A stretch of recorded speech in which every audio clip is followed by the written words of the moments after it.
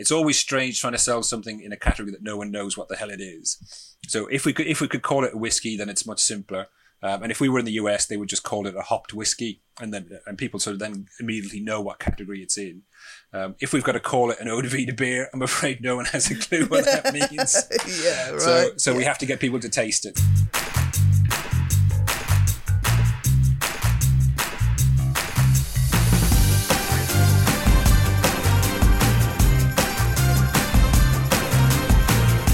That's Fergus Fitzgerald, head brewer at Adnams in Suffolk. It's a brand you might well know from beers like Broadside, the Dark Ruby beer, and Ghost Ship, their pale ale, all of which are on the shelves of many a supermarket and available from Adnams Direct. I'm Marvin Cole, journalist, broadcaster, accredited beer sommelier, and the one who writes a quarterly column about beer for BBC Good Food. I hope you enjoyed the International Women's Day special episode 3 with Miranda Hudson from Duration Brewing. If you missed it, please go and find it and listen to it. I'd really love it if you could subscribe as well so you don't miss any more editions. Give me a review, tell your friends. It's available on all good platforms: Apple, Spotify, Acast, Amazon Music, you name it, it is there. In this edition, I've got 2 more beer love notes from drinkers as well, telling you what their favourite beer is and why. And I also get a chance to catch up with the lads from Days Brewing, a new no-alcohol beer brand. But right now, I am super excited about this edition. And the reason being, I can hardly forget the first ever beer award that I won, which is coming on 10 years now. It was September 2011.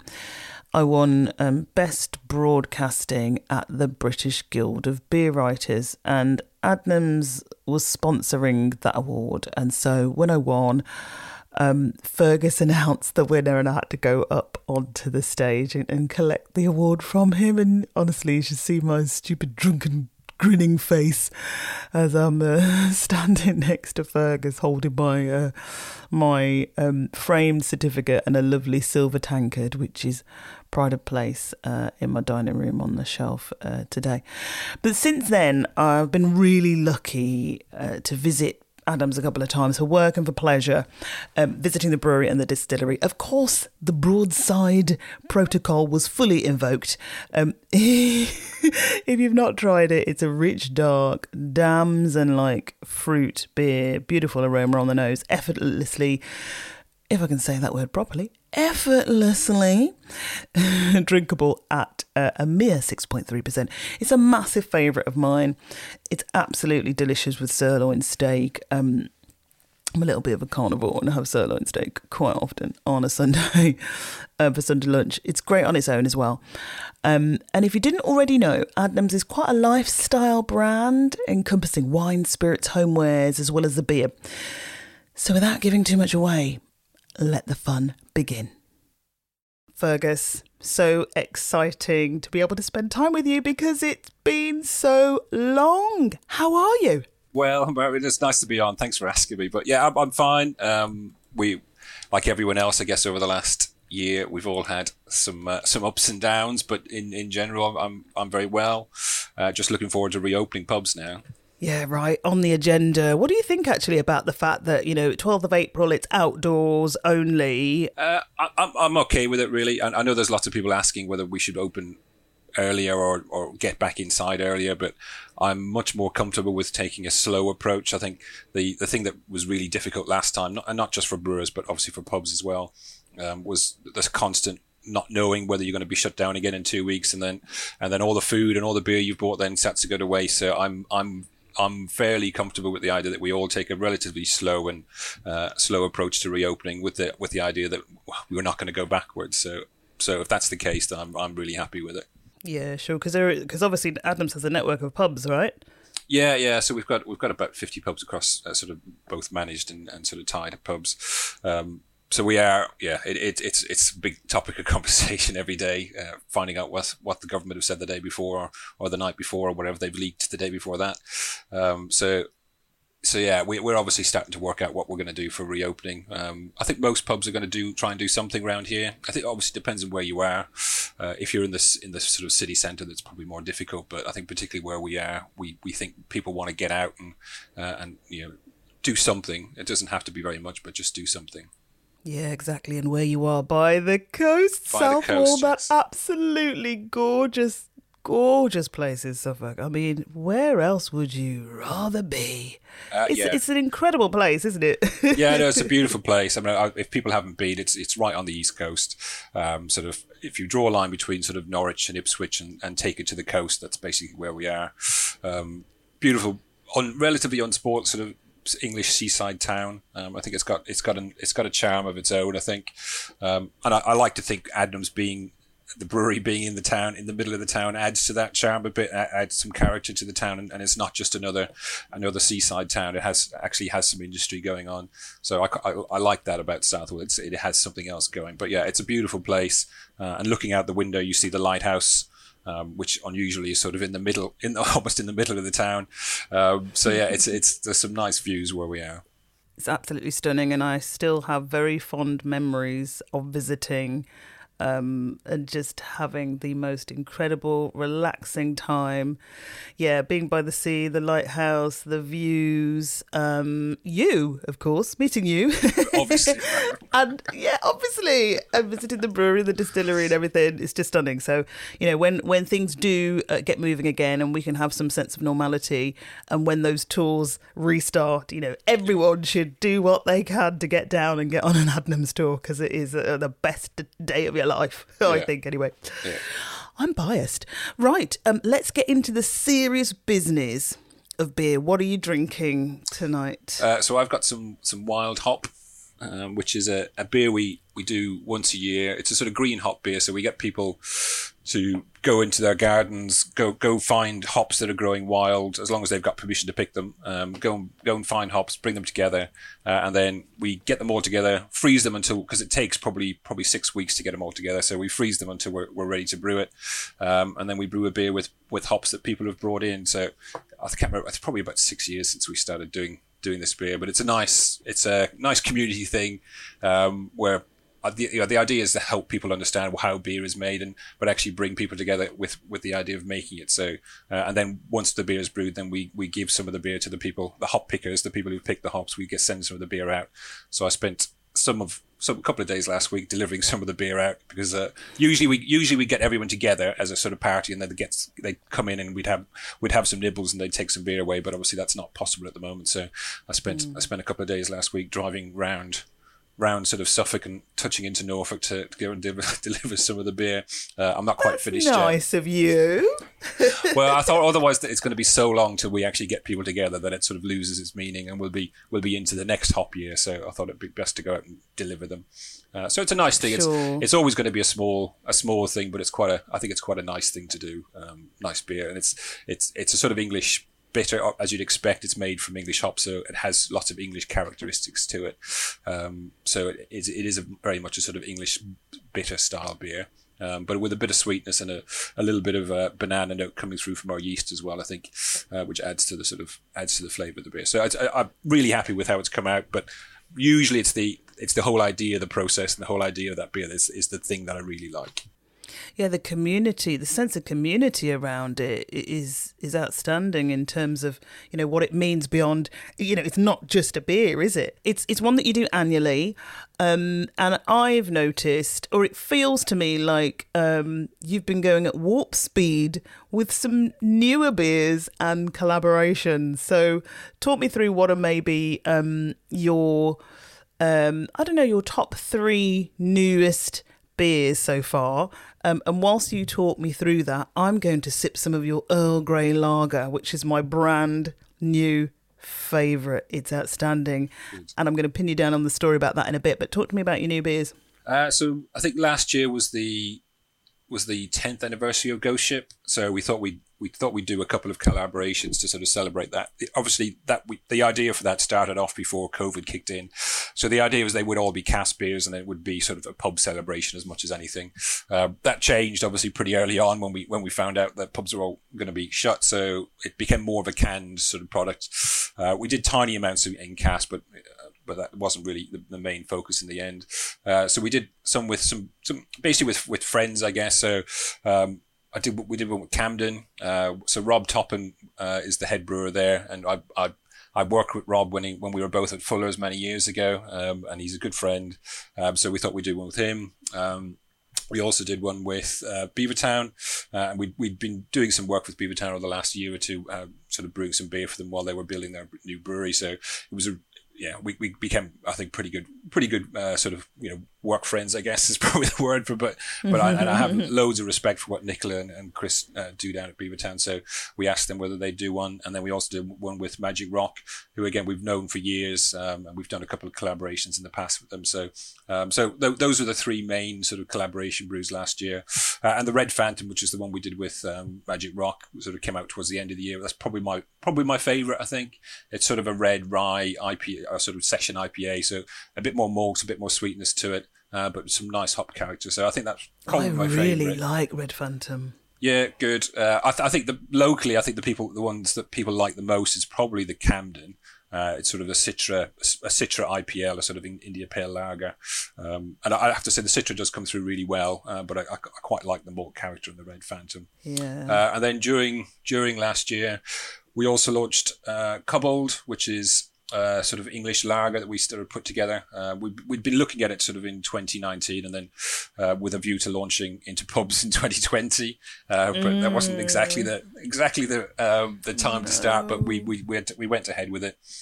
So that's gone down pretty well, I think. Cobbold's amazing. It's absolutely stunning. And I love the can design. It's so bright and fresh. And I remember you very kindly sent me a delivery, and it was a beautiful sunny day, and I laid everything out in the garden, and it just screamed summer. We didn't really have a mainstream lager in our range, so we had dry hop lager, which had been in for a couple of years, but that's more of a sort of hoppy lager, so it's hopped with Galaxy hops, which add a sort of peach note to it. So it was never really aimed at the sort of mainstream lager drinker, but we wanted somebody that did do that job. But we wanted it to be very much an Adnams beer. So I think controversially we used the Adnams yeast in that, which does give us a house character. But it isn't necessarily it isn't a lager yeast, so it does give us some more character from the yeast than maybe a sort of lager yeast would do. But we did generally want to have some flavour from just to tie it into the rest of the range. If it's going to be a core beer, then it seemed very odd to have a core beer that wasn't brewed with the Adnams yeast that we've been running since the 1940s. So exactly, it was part of the sort of soul of it. Really, we wanted to have some character to it. Yeah, and obviously it wasn't necessarily. It was, it's a pub beer ideally, sitting out in the summer sort of pub garden. That's where we really want people to be drinking it. But it was what it was last year. But it's gone pretty well to start with. And then of course the Earl Grey Lager, which you've got in hand. It's delightful. Now, how did this association come about then? Because obviously there's a connection with Tea Pigs over this, and I've got to admit, Fergus, when I opened the packet and I went, Earl Grey Lager, I was like, I squealed, and not in a good way, right? Because I absolutely detest Earl Grey tea. Oh, okay. And I've always gone, I never understand why anybody wants to drink Earl Grey tea. Been very curmudgeonly about it. So I was kind of, the journalist healthy skeptic in me was kind of like, it's okay, all right, no, I'm going to try it, it's okay, I'm not going to dismiss it out of hand. And it absolutely blew my mind. So I'm confounded and confused because it smells so fresh, and it's so light, it's easy drinking. I wouldn't think it was 5% by the way that it tastes. It feels lighter. I have a mouthful. It's smooth. I get kind of a lemony citrus effect going on. bitterness. It's not pronounced. It's not assertive. It's light enough for someone to go, right, yeah, this is going to be, a pre-dinner beer. I've literally just had it with a beef Rogan Josh that I was just eating beforehand, and I had a can before. Perfect. Yeah. Didn't it complemented, I think. So what's the story? So it goes back a while, actually. So we did a beer with Yeasty Boys. I can't remember now. It was probably 4 or 5 years ago now. But we did a version of their Gunnamatta IPA in cask. So this is still when they were sort of mainly based in New Zealand. And for anyone who doesn't know Yeasty Boys, they're brewery originally based in New Zealand, but they've sort of now sort of set up shop in the UK. But we did this beer with them a few years back, which is their Gunnamatta IPA, which is a Earl Grey IPA. So we did some selection of the Earl Grey tea that we were going to use, and we were sort of blown away by how well it worked in the beer, because it was something we'd never really thought about using tea in beer before, but it worked so well. And then when you start thinking about the flavors, actually it sort of makes a lot of sense. So obviously in Earl Grey tea, you've got the bergamot, that gives you that sort of citrus lemon sort of note. And then you've got the tea, which does add some tannin. And obviously, if you think about that in terms of hops, obviously lots of hops now add those citrus lemon notes. And you do obviously want some bitterness, which, the tannins essentially play the same part. So actually the flavors you're getting from Earl Grey tea make perfect sense in a beer. And then probably not too long after that, I went to a beer festival in Sweden, and there was a bergamot lager on that. And they didn't use the tea itself, but they just had bergamot in that. And again, I thought that worked really well. We just thought actually with the tannin, that would work fantastically well, just to add another layer of bitterness and another layer of tannin underneath. So yeah, that was essentially the story. And then we'd been working with tea pegs in our stores for quite a few years, and it just made sense to use their Earl Grey tea. And when we went through a number of Earl Grey tea, which isn't something you tend to think you're going to do. Oh my gosh. Think as a brewery, go through lots of Earl Grey tea types, but it just came out with this lovely sort of lemon lime note on their particular Earl Grey. So that's the one we used, which is a sort of Darjeeling Earl Grey, and works really well. It's always a tricky thing to get right, because if you leave so essentially we add some tea into the brew into the hot side, but most of the tea goes into the cold side. And it's a very tricky thing in terms of time and how much contact you have, because if you leave it too long, you start to get a soapy characteristic come through. But you obviously want to leave it long enough to get that aroma and to get that tannin in. So it's a very tricky, and there's no, it's not necessarily based purely on time. You just have to keep tasting it, and then take it out when you think it's ready.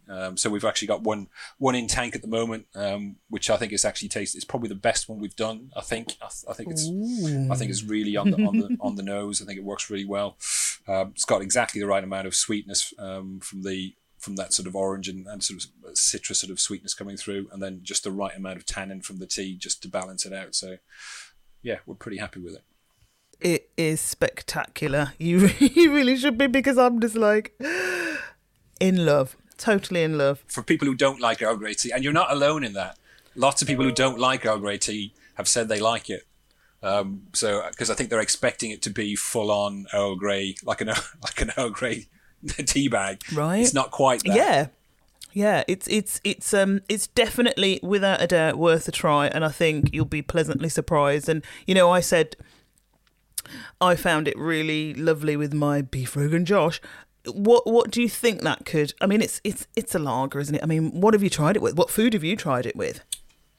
So I think in terms of what I've tried it with, it tends to be lots of fish dishes usually. I think the lemon works really well.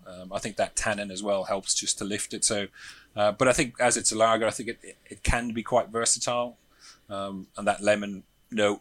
I mean, I think matching beer with food is always I think it's always going to be very subjective. So I think you can tell people lots of things about what you think will match with it, but in the end, there's no right or wrong. You try it. If you like it, happy days. If you don't like it, well, drink it and go on to something else. But yeah, don't throw the beer away. Yeah. Just drink it and move on to something else. What? But yeah, but I think generally you sort of do what you like on it. But yeah, I tend to match it more with fish dishes than anything else.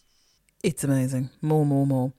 And it's what I find really interesting about Adnams is that you're not just beer, you're wines and spirits as well. I mean, what a company! You have quite a range, don't you, in terms of the drinks offering? And I'm trying to think. There probably are. People will say, "Oh, yes, there are, Marv," but I'm trying to think of any other brewery that has that kind of range. There probably aren't many, but it's remarkable.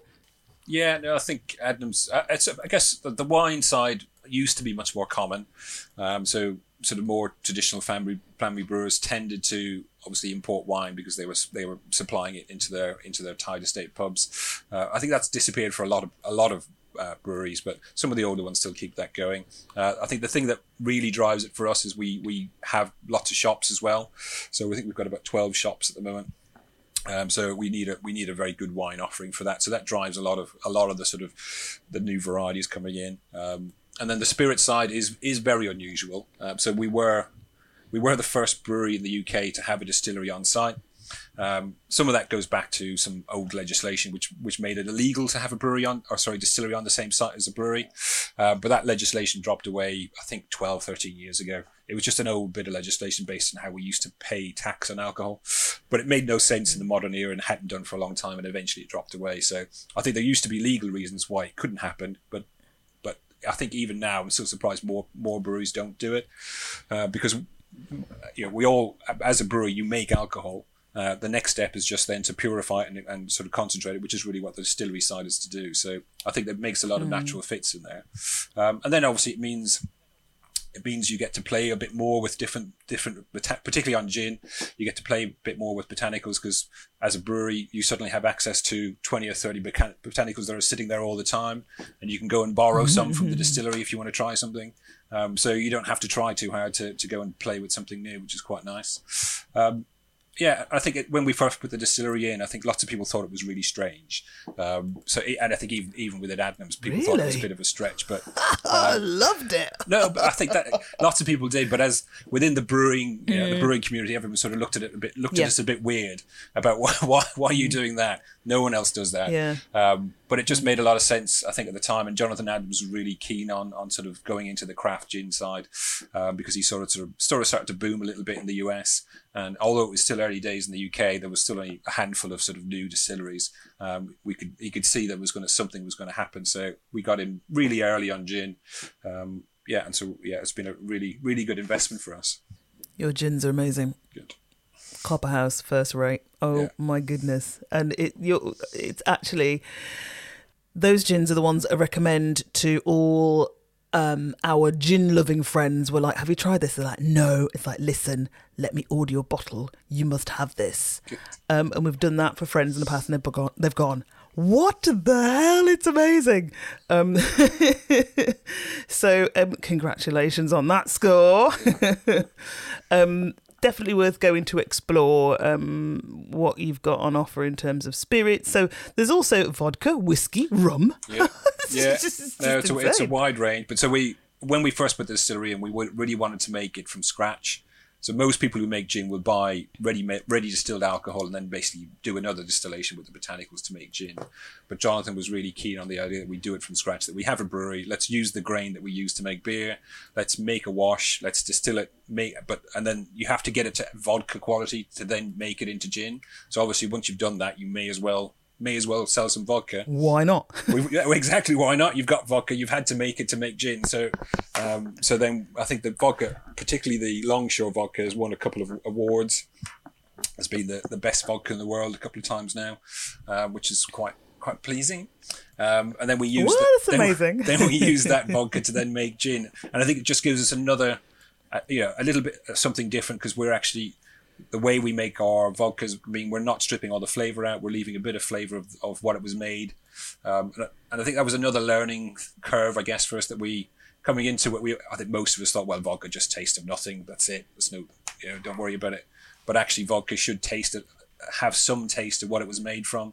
So if you're making it from barley, or you're making it from wheats and oats or rye, some of that flavours should transfer into the final vodka, and particularly the Longshore, that sort of the wheat and the oats do transfer through, so you get a little creaminess coming through from the sort of wheat and oats.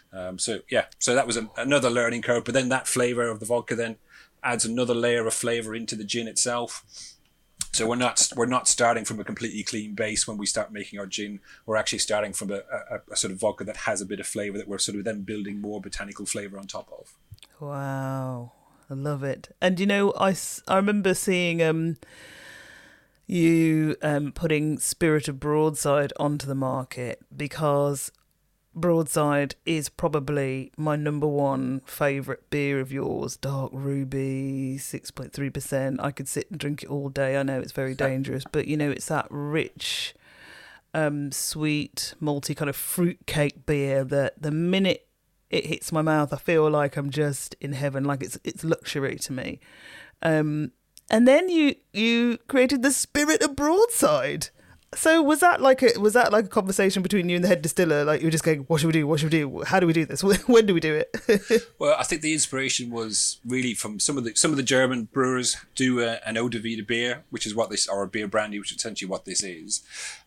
So the stills we put in are German made, and they were sort of when we were sort of developing it, they sort of showed us around a couple of German distilleries that were using their equipment, and actually we got some samples of beer brandy. So when we got the distillery up and running, thought, well, it'd be quite fun to make a little bit of an eau de vie de beer, but then age it like a whiskey. So most eau de vies are clear and they're young and they're not aged, but we thought it'd be quite nice to age it in wood because we thought that would add to its flavour. So that's what we do. I think it's one of the it's always strange trying to sell something in a category that no one knows what the hell it is. So if we could call it a whiskey, then it's much simpler. And if we were in the US, they would just call it a hopped whiskey, and people sort of then immediately know what category it's in. If we've got to call it an eau de vie de beer, I'm afraid no one has a clue what that means. Yeah, right. So we have to get people to taste it. So that's where the shops come in really into their own, really, that they can go into our stores and actually taste these things that they've never heard of, and try them, and then hopefully purchase after that. So yeah, once you get into it and taste it, people get the idea that it has this sort of mix of brandy and sort of whiskey flavors with a bit of hop note sort of running through the top of it.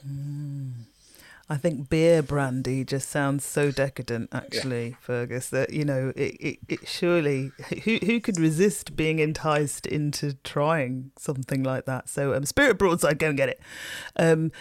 Coming back to your shops, though, as well, what I love about your shops, they're not just bottle shops, they're beautiful homeware spaces that when you walk in, you feel like, okay, yeah, so I need everything in this store, but I'm not sure how I'm going to get it home.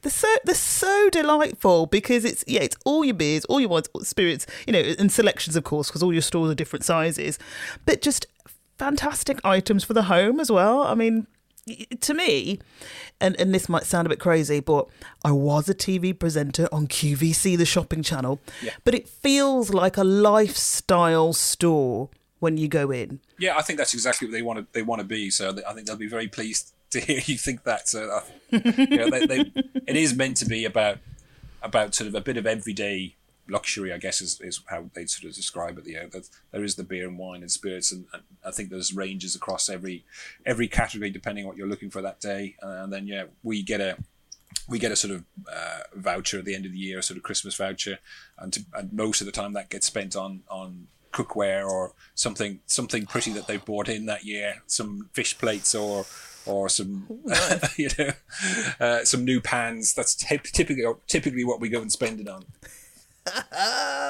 Nice work. Coming back to actually how you were talking about barrel aging, what's the situation with you in terms of barrel aging beers in general? Because I know a lot of breweries love it, right? Yeah. And it's sherry casks, it's I don't know, Merlot casks, it's whiskey casks. What do you think about all of this, and where do you think you want to go with things? Yeah, we love some of the beers that come out in barrel age. So we do have one beer that we age in whiskey barrels. Because we obviously make whiskey, we've got a distillery, we make whiskey. So when we first put the distillery in 2010, we sort of thought, well, in however many years' time, we'll end up with lots of empty whiskey barrels coming out of the distillery that we should make use of. So we started a very small, and I mean very small, it was two casks to start with, two old whiskey casks, some ex-bourbon ones actually. So we thought we'd start a few trials with aging some bottled broadside in some whiskey barrels. We did it like essentially like a Solera system. So we put some beer in. We actually put some cherries in at the same time. We left it for about a year. Wow. We left it for about a year. We take a little bit out about probably 2 years in. We thought it was actually ready.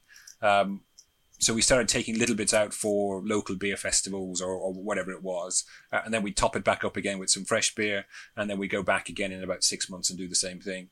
So that beer was really good. We thought it was getting to a place where we should make more of it, and rather than just have it as beer festivals, special sort of thing. So we then sort of got 10 whiskey barrels and transferred the contents of the 2 we had into the 10. So we sort of transferred the microflora across, because what we were really looking for was a bit of bacteria growth in there, a bit of wild yeast growth that was going to give us a bit of a sort of house flavour, and give us a bit of acidity, but not sort of at a controlled level. So we can add a little bit of acidity in there to sort of counterbalance the sweetness of the beer.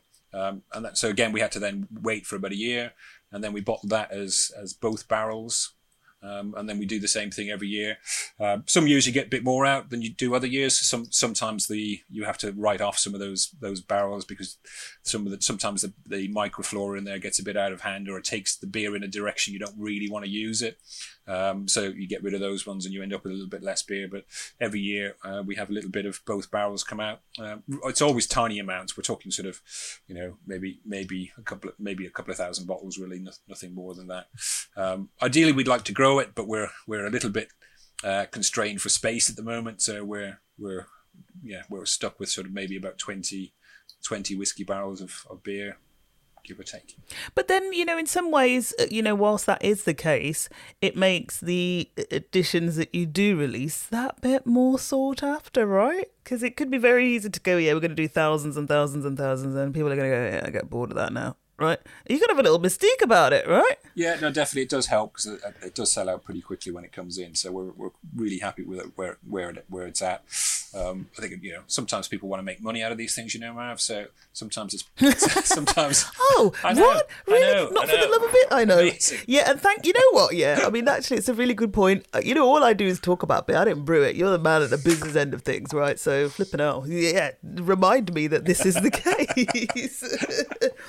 And actually, I'd love to know when you're going to do your next release then, because obviously I need to put my name down, it sounds like, to make sure we should I can get hold of some. We should have a bottling coming back in about 2 weeks, so it's really... We were hoping to get it in before Christmas, but it didn't quite work out. The beer wasn't quite ready, so we had to push it off. But, but a couple of weeks' time, it should be back. So I'll be really interested to see how it has come out in bottle. You're listening to the Beer Beauty Podcast with me, award-winning beer writer and journalist Marvarine Cole. Time for Beer Love Notes, where 2 drinkers do the very difficult job of declaring their love for one beer. Just one. It's a tough task, but they did rise to the challenge very well. So here we go. Hi Marvarine, Christian here from sunny Sturchley. So I've chosen Orval. In my opinion, probably one of the best Belgian beers ever made.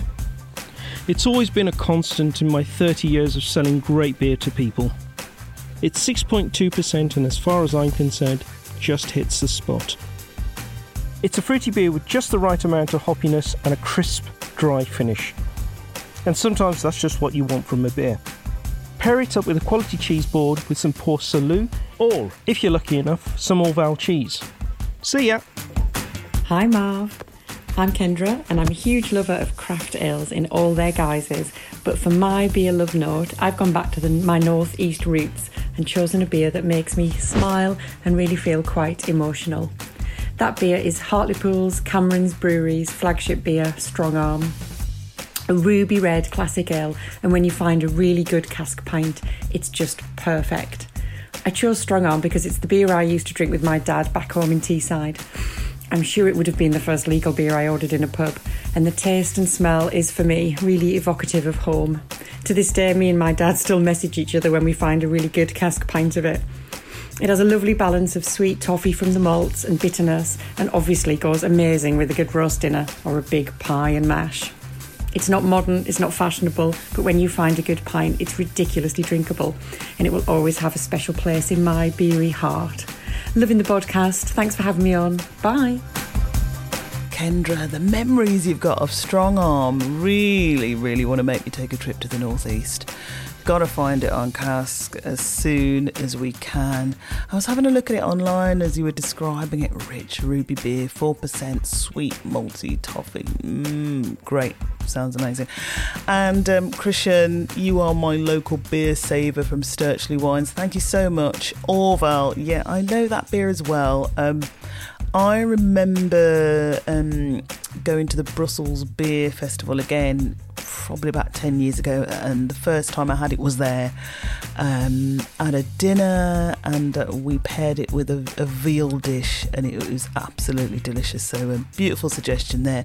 I would love to hear your beer love notes as well. Email me a 60-second voice message telling me who you are and what your fave beer is, what your fave beer and food match is. hello@beerbeauty.co.uk is where you should send it. Okay, back to Fergus from Adnams. How long you been at Adnams then, Fergus? A long time. So I joined Adnams in 2004. 2004. So quite a while now. So I was at Fuller's for about 7 years before that, and then moved up here as assistant brewer, and then the previous head brewer, Mike Powell Evans, he retired in 2008, I think. So I've been head brewer since then. And what are your plans?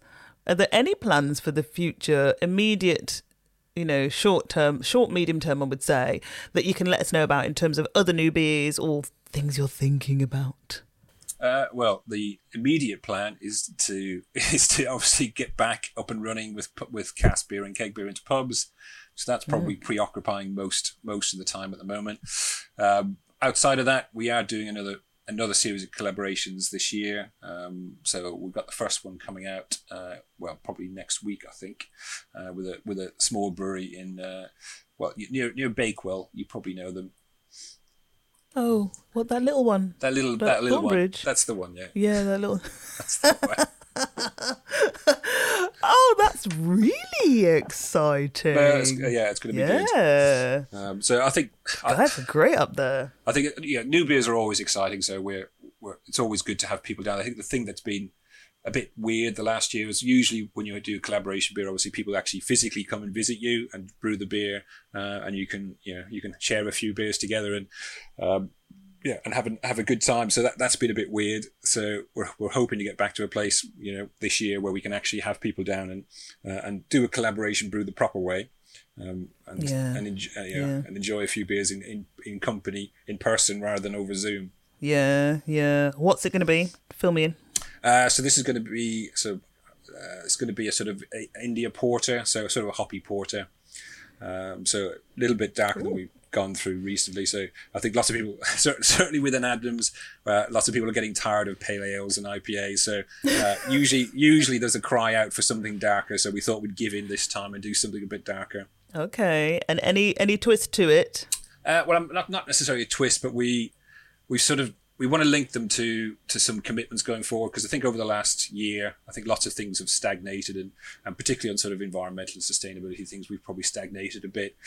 So we want to kickstart off again and sort of actually focus back on some of those sustainability ideas. So the idea is with each beer that we'll sort of make a commitment to something going forward. So with the Thornbridge one, we're going to make a commitment to start using more English hops. So the English hop industry has been a bit decimated over the last year because obviously proportionally more English hops are used in cask beer than anything else. So obviously the sort of the absence of cask beer over the last year has meant the sort of use of English hops has dropped even more dramatically than anything else. So any other hops. So we want to support the industry, but also I think it's a longer term commitment. Obviously, that in terms of food miles, we do want to use as much local ingredients as we can, and we've always sort of espoused the benefits of things like Fuggles and Goldings as very traditional English hops. But there are some really interesting new varieties coming through that we want to try and use the most of them.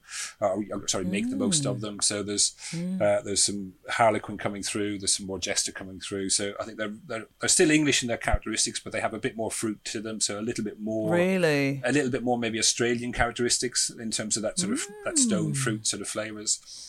They will always be English because we have a certain climate, and hops are very dependent on the climate they're grown in.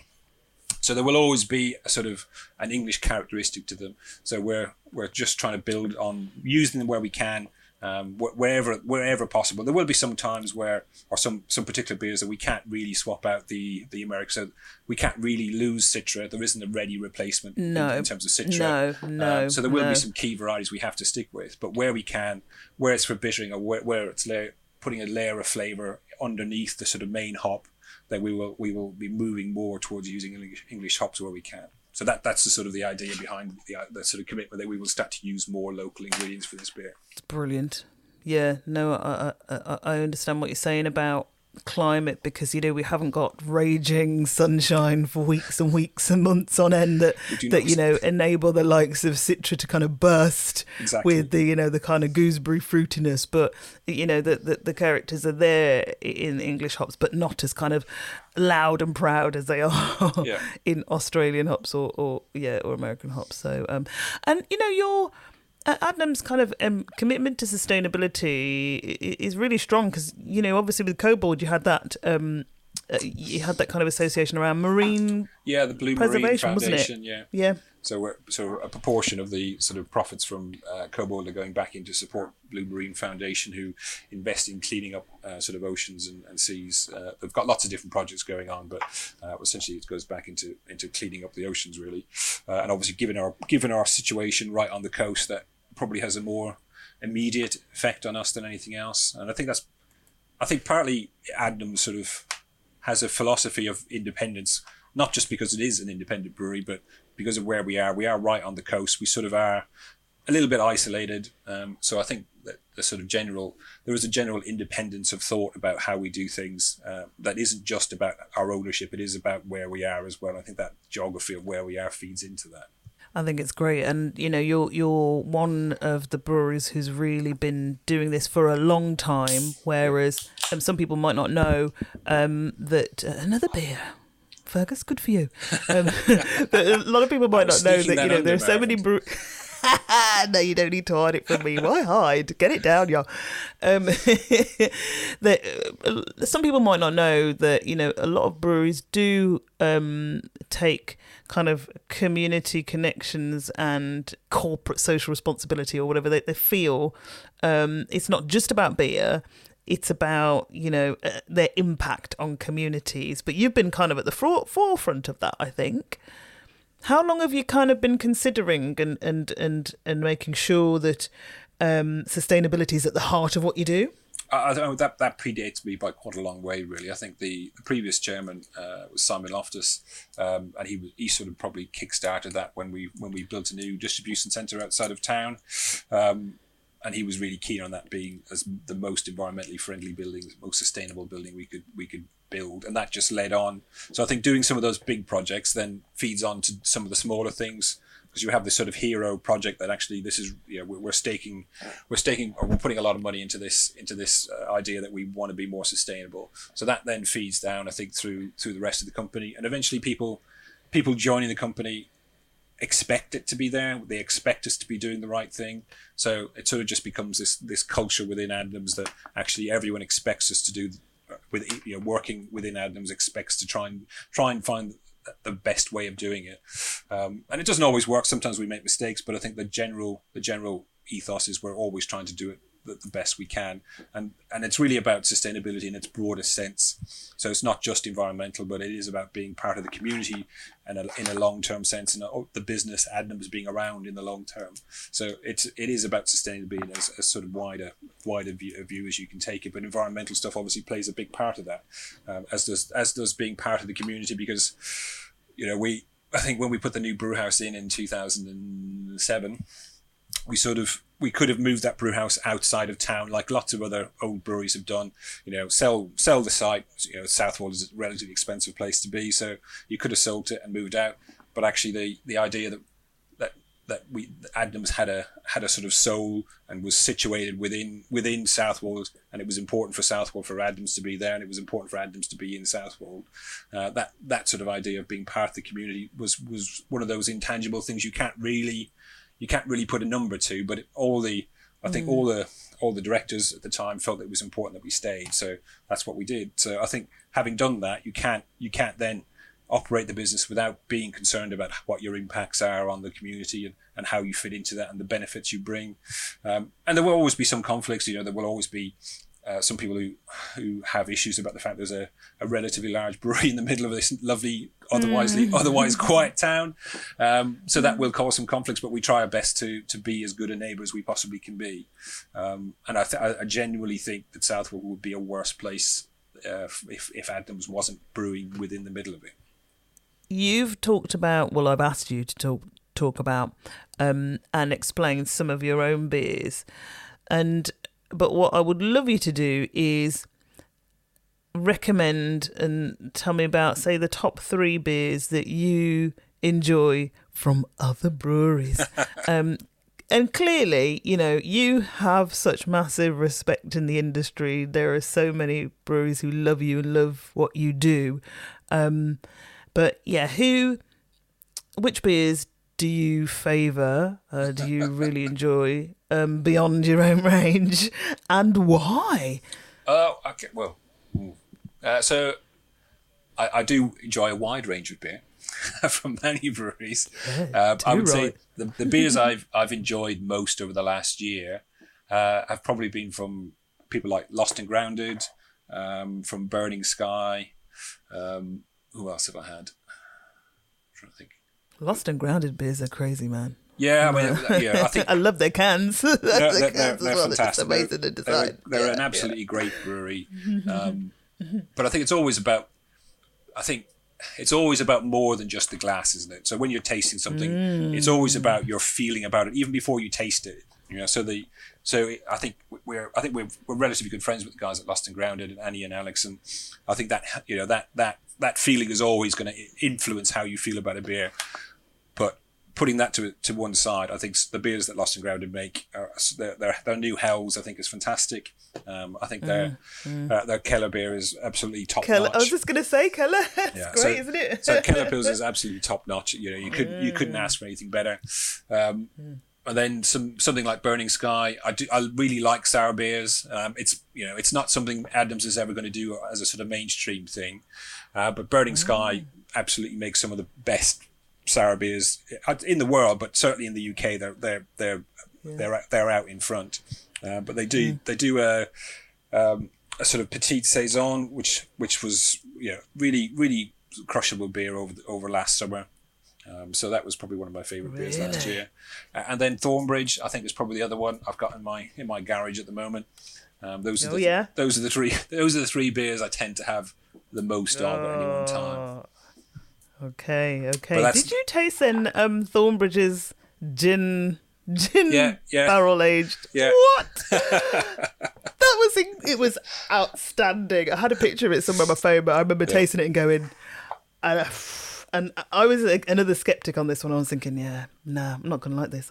Because I'm not a huge fan of saisons or sours.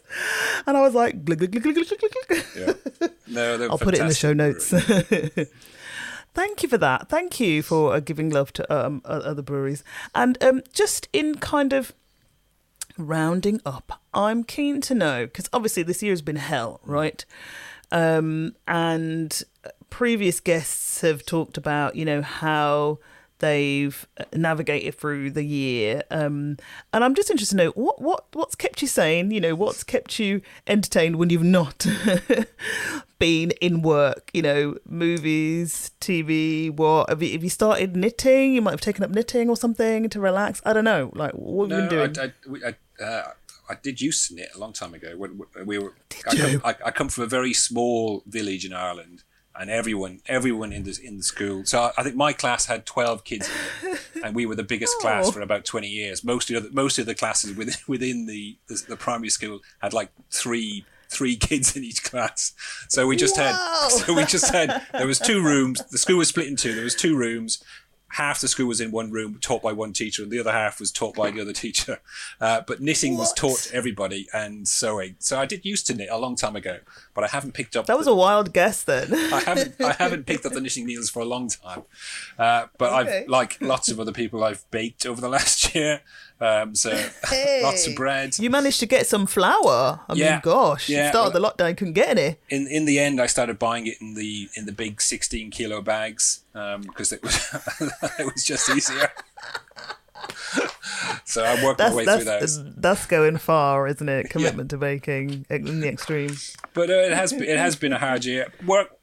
I think we've obviously, because we've still been able to brew for bottle and can. So at some stages during the year, actually, we've been busier than we ever have been, because we've had, just in terms of in workload, we've had lots of people on furlough, and we're trying to operate on a skeleton staff, and then you're having to deal with everything. So I think that busyness, I think, has been great to try and keep people sane if you've been involved in that. But equally, it's also been quite stressful. I think there are times when you sort of think, you feel guilty about the fact you're working when you've got colleagues who are being furloughed, and you do have, I think that, I don't know whether it's an Irish thing, but that you do have a lot of guilt around the fact you've been able to keep going, and you know for a fact other people have been in a worse situation, and that now, as we get back into the idea that we're going to start opening up and going back to some sort of normality again, I think there's more stress that comes with that. I think lots of people will be scared and about going back to sort of normal life again and going back to working as they used to be, and lots of people, and hopefully we won't go back exactly as we used to be. I think hopefully people have taken the time this year to reevaluate what they want out of life, and I think again that sort of brings more change. I think early on in the lockdown, before we even heard the word furlough, I think we all know what it means now, but if you go back a year ago, I don't think any of us knew what furlough meant. We had to Google it. I didn't know how to spell it to start with. I thought they were saying furlong. I was like, racing? What's it got to do with racing? Exactly. But in the very early part of COVID, we were sort of left with the idea that we were going to have to shut pubs and shut the brewery, and not know what the hell was going to happen to the people who work at the brewery. And we were having conversations with people about going on furlough with no pay, and whether that was possible, and you were having all those really strange, some of the worst conversations you've ever had in your life. You were having with people you've worked with I've worked with for 16 years now, where you sort of work for someone like Adnams, and you assume it's going to be a very stable job, and you were having these conversations with people about, actually there's no work here anymore. So it's crazy. And obviously the furlough came in, and that made all those conversations much easier, and there was a route out for people. But before that was announced, I think that was probably the worst time of my life, I think, because you were having to tell people that that there's no work here, there's nothing we can do. Yeah, and it's that sense of there is no news on the horizon as to when anything is going to change, and then there were those long months right up until then. The summer came and things were opening up, and there was Eat Out to Help Out and all that sort of thing. And I don't know about you, but almost felt like, where's COVID then? Don't know, forgot about COVID. Sunbathing in the garden, all the rest of it. It was quite a summer, wasn't it? Although I suppose the huge thing that happened in the middle of the summer as well was kind of the Black Lives Matter movement that that impacted me in many ways. But away from that kind of news agenda, when everyone was out and about in the summer and just doing things that we'd shut the door on in March, it was quite a change, wasn't it? We were all quite uplifted, I think. Yeah, obviously the weather was good and it got people out, but I think it got people doing things that we want people to do anyway. We talk about this Build Back Better, which I know is a terrible phrase, which has been hijacked by people we'd rather it wasn't hijacked by. But I think there is still an opportunity that we can actually do things differently when we start opening back up again. We can try and make the world or a bit of it a little bit fairer, and try and make sure that people are getting something out of work that maybe that they weren't getting out before. So giving people flexibility, the whole idea that actually people can work from home and actually put in a good day's work from home. I think going back a year, that was sort of laughed at. Of course, people can't work from home. They'll just sit around and watch Jeremy Kyle all day. And hopefully we've got to a place where there is a bit more trust in people that most people do want to do a good day's work. They do want to contribute. They do want to add something back. And I think just putting some faith in people, hopefully that can be built into lots of different systems of work. Just putting that faith in people. So hopefully we can do things like that more as we start to open back up again. Without a doubt. And my last question to you then, where are you going to go? Which is the first pub you're going to go to? And what are you going to order at the bar when we are able to? Well, I think the first pub I'll go to will be the Nelson in Southwold. You've been there, but it's a tiny pub, but it's the most iconic pub in Southwold. So that's where I want to go to start with. And it'll be a pint of bitter probably. I think Southwold Bitter is probably at its peak when it's on cast, so that's what I'll probably order. Wonderful. And we can't wait for that moment. Fergus, thank you so much. It's been awesome. No, it's been a pleasure, Mav. Thanks to Fergus for an awesome time. And as soon as things are back on the agenda, Austin and I are coming to see you. And if you've not tried anything from Adnams before, you've really got to dive in. And for their beers, of course, but also they've got wines, spirits, there's gin, vodka, whiskey that they produce. They've also got some really cool, crazy food gifts like pink gin flavoured chocolate, chutneys and all that sort of thing. And their shops are beautiful homeware havens. All sorts of food and drink, of course, and kitchen items as well. On the beer front, as Fergus said, Nevermore is hot off the press. Nevermore is new on the market. A 5% fruity India porter collab with those lovelies in Derbyshire at Thornbridge. I'm also a massive fan of them at the moment. Have been since Jaipur. And actually, no, none of this is a paid advert. I just wanted to spread the good word because Adnams does some great stuff.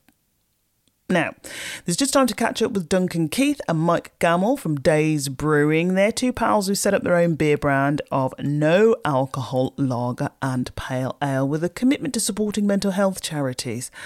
Really good idea. Tell me about the beer, first of all.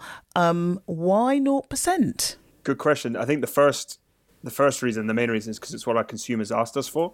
When we started at the very beginning of Days, before the liquid existed, before the brand existed, Dunks and I spent a lot of time meeting consumers in London and up in Edinburgh and speaking to people. And overwhelmingly what they came back to us is they wanted a 0.0% beer. We knew it was harder to get a 0.0% beer. In my background, I used to work at AB InBev, so I had some idea about the brewing process. So we knew it was going to be harder to do a 0.0% beer, but it was what our consumer asked for. They wanted it. It was a clearer proposition for them. So it's what we went out to try and achieve. Yeah, because there are a mix of beers that are like 0.5, you know, 2.8, what have you. So, low alcohol, but you're totally no. So how then did you achieve that in terms of the brewing process? Talk me through that. So we actually work with a brewery in Scotland, which is where the two of us are from, and we looked for a lot of people with the kind of expertise that we needed in order to actually have a product that tasted really good, because that was always one of the most important things, if not the most important thing, was to have beers that really tasted good, that people enjoyed. And eventually we came across a brewery in Scotland, which was a nice coincidence because it's obviously where both of us are from. Mm-hmm. And they have been working on this technique for a long time. And we worked with them to improve the actual flavor profile at the end of the process. But effectively, the process is very similar to how you would normally make a full alcohol beer, but we stop the fermentation at the point that it starts to convert to alcohol. Yeah, I think the important thing to add there is when we chose this brewery partner, we looked at all the different ways of making a 0.0. We knew that one of the ways is to start with an alcoholic beer and then de-alkalize it.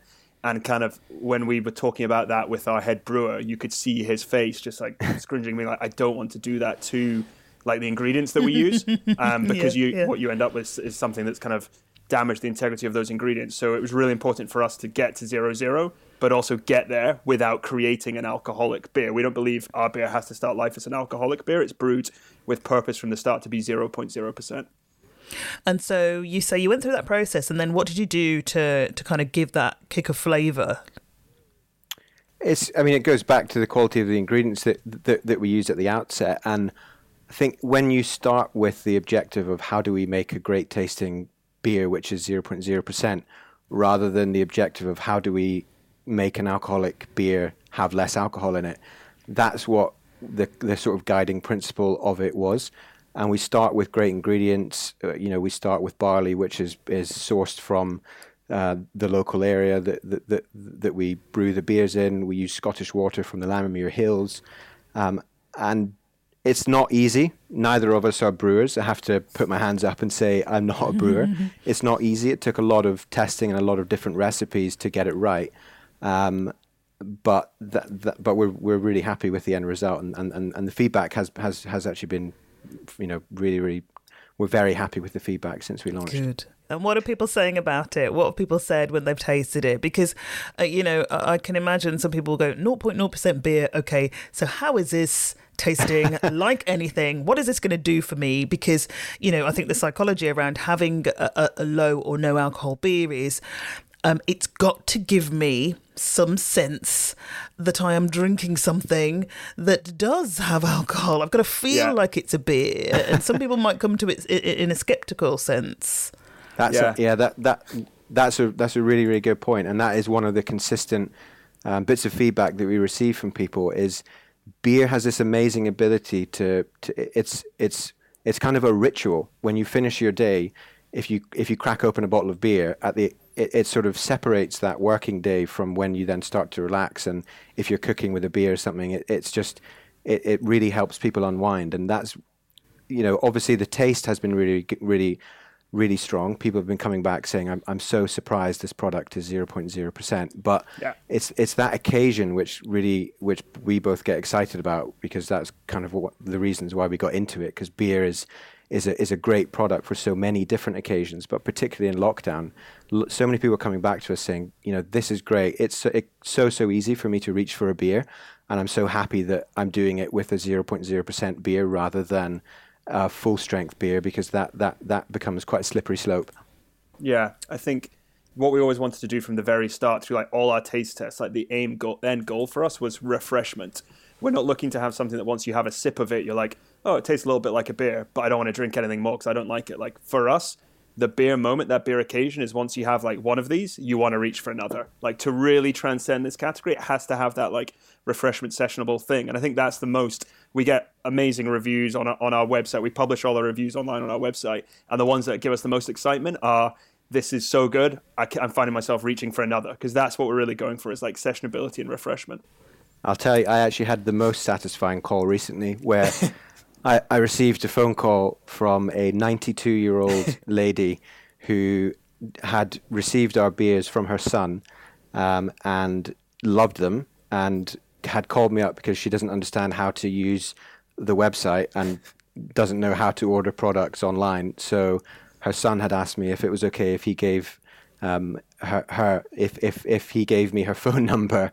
So I said, absolutely, call me any time. So I received a call from her and asking if she could possibly order some beers over the phone, which I was absolutely delighted about, and obviously more than happy to oblige. That's lovely. It was, because both of us, spend a lot of time thinking, is who we targeting, how are we going to do that? But it was really, really nice actually to receive that, and it sort of reminded us that this is a product which is really fulfilling a need for lots of people.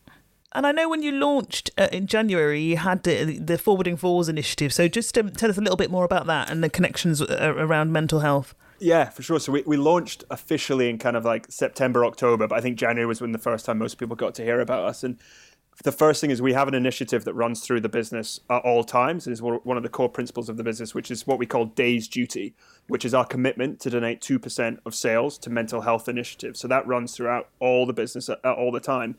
in January, we doubled down on that initiative by launching the Forward Fours, which was for the month of January. All proceeds from the sale of those 4-packs went towards Days Duty and supported those mental health initiatives. So, yeah, mental health and the way we address it and sparking conversations there is a really, really important thing for us. I think what we always say is, yes, we're always going to donate our 2% of sales, and there will always be a monetary donation towards forward-thinking mental health organizations. But what gives us more excitement, in a way, is using this product, beer. You touched on it. We've been drinking it forever. It's Britain's drink.